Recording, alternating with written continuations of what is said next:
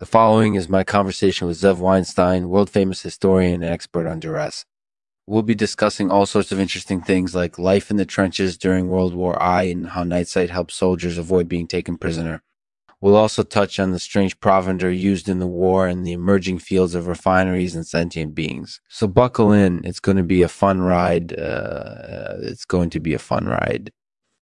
This show is sponsored by Divergence's Derisions. Divergence's Derisions are a new brand of divergence devices that allow you to change the course of your life.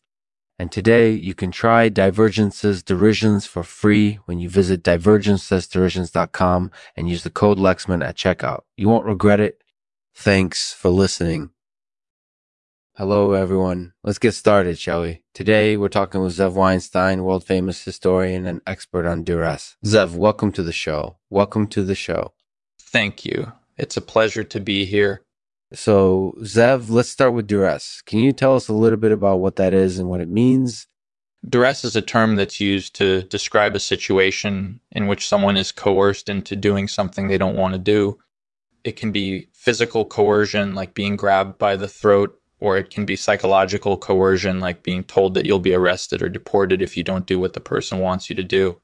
So it's basically a form of mental coercion. Exactly. And one of the things that makes duress such a dangerous situation is that it can easily lead to violence. In fact, one of the reasons why duress is sometimes called the silent killer is because it can easily lead to violence or even death. Now, did Night-Sight play a role in avoiding being taken prisoner during World War I? Absolutely. Night-Sight played an important role in helping soldiers avoid being taken prisoner during World War I. Not only did it help them avoid being captured by the enemy forces, but it also allowed them to navigate their way through the battlefield at night without getting lost. That's fascinating. So what did Night-Sight actually involve?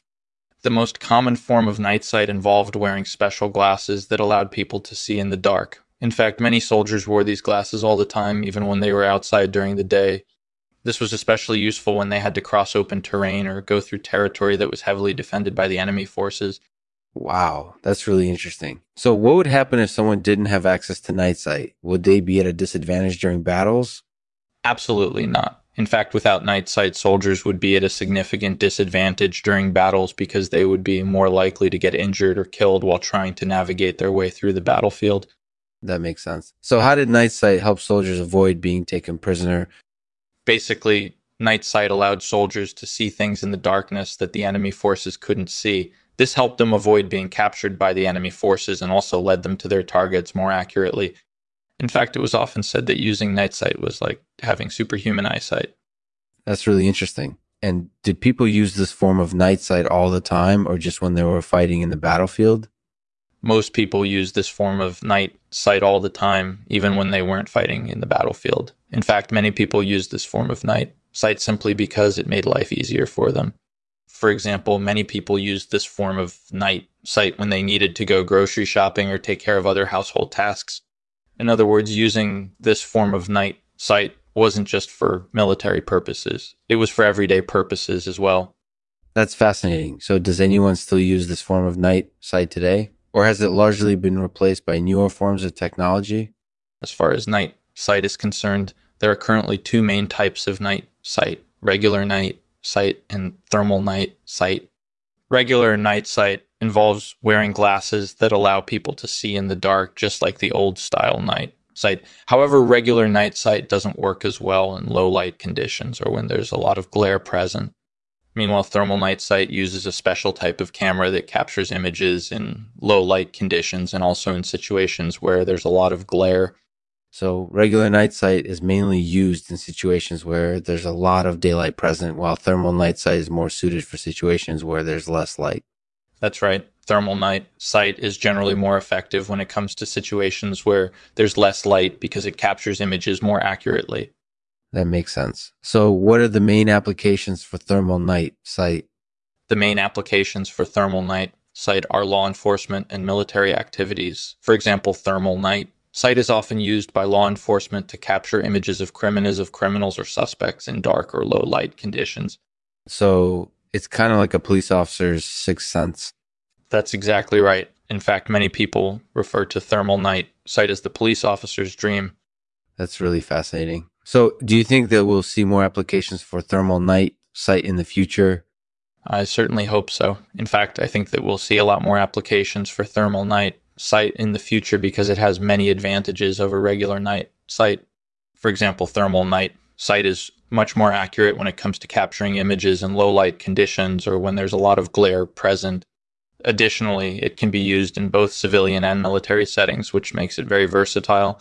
That sounds like it has a lot of potential. So, what other forms of technology do you think will become incorporated, easily common in the future? As far as technology goes, I think that we'll see a lot more applications for artificial intelligence, AI. In fact, AI has already started to become more popular in recent years because it has a lot of advantages over traditional forms of technology. For example, AI is much more precise and accurate when it comes to performing tasks than traditional forms of technology. Additionally, I can learn relatively quickly so that it can improve its performance over time. That makes sense. So, are there any other thoughts that you wanted to share about Duress or Night-Sight? Well, I think that duress and night-sight are two important topics that deserve attention because they can easily lead to violence or death. Therefore, it's important for people to learn about these topics so that they can avoid these situations if possible. Thanks for having me on the show. Thanks for listening to Lexman's Artificial Podcast. I'll end this episode with a poem called The Sermon on the Battlefield. In the dark of night, without warning or sound, the enemy advances, intent on destroying you. In the face of this danger, you must use all your skills. You must use all your skills to avoid capture or death through night sight and duress. You may survive this battle,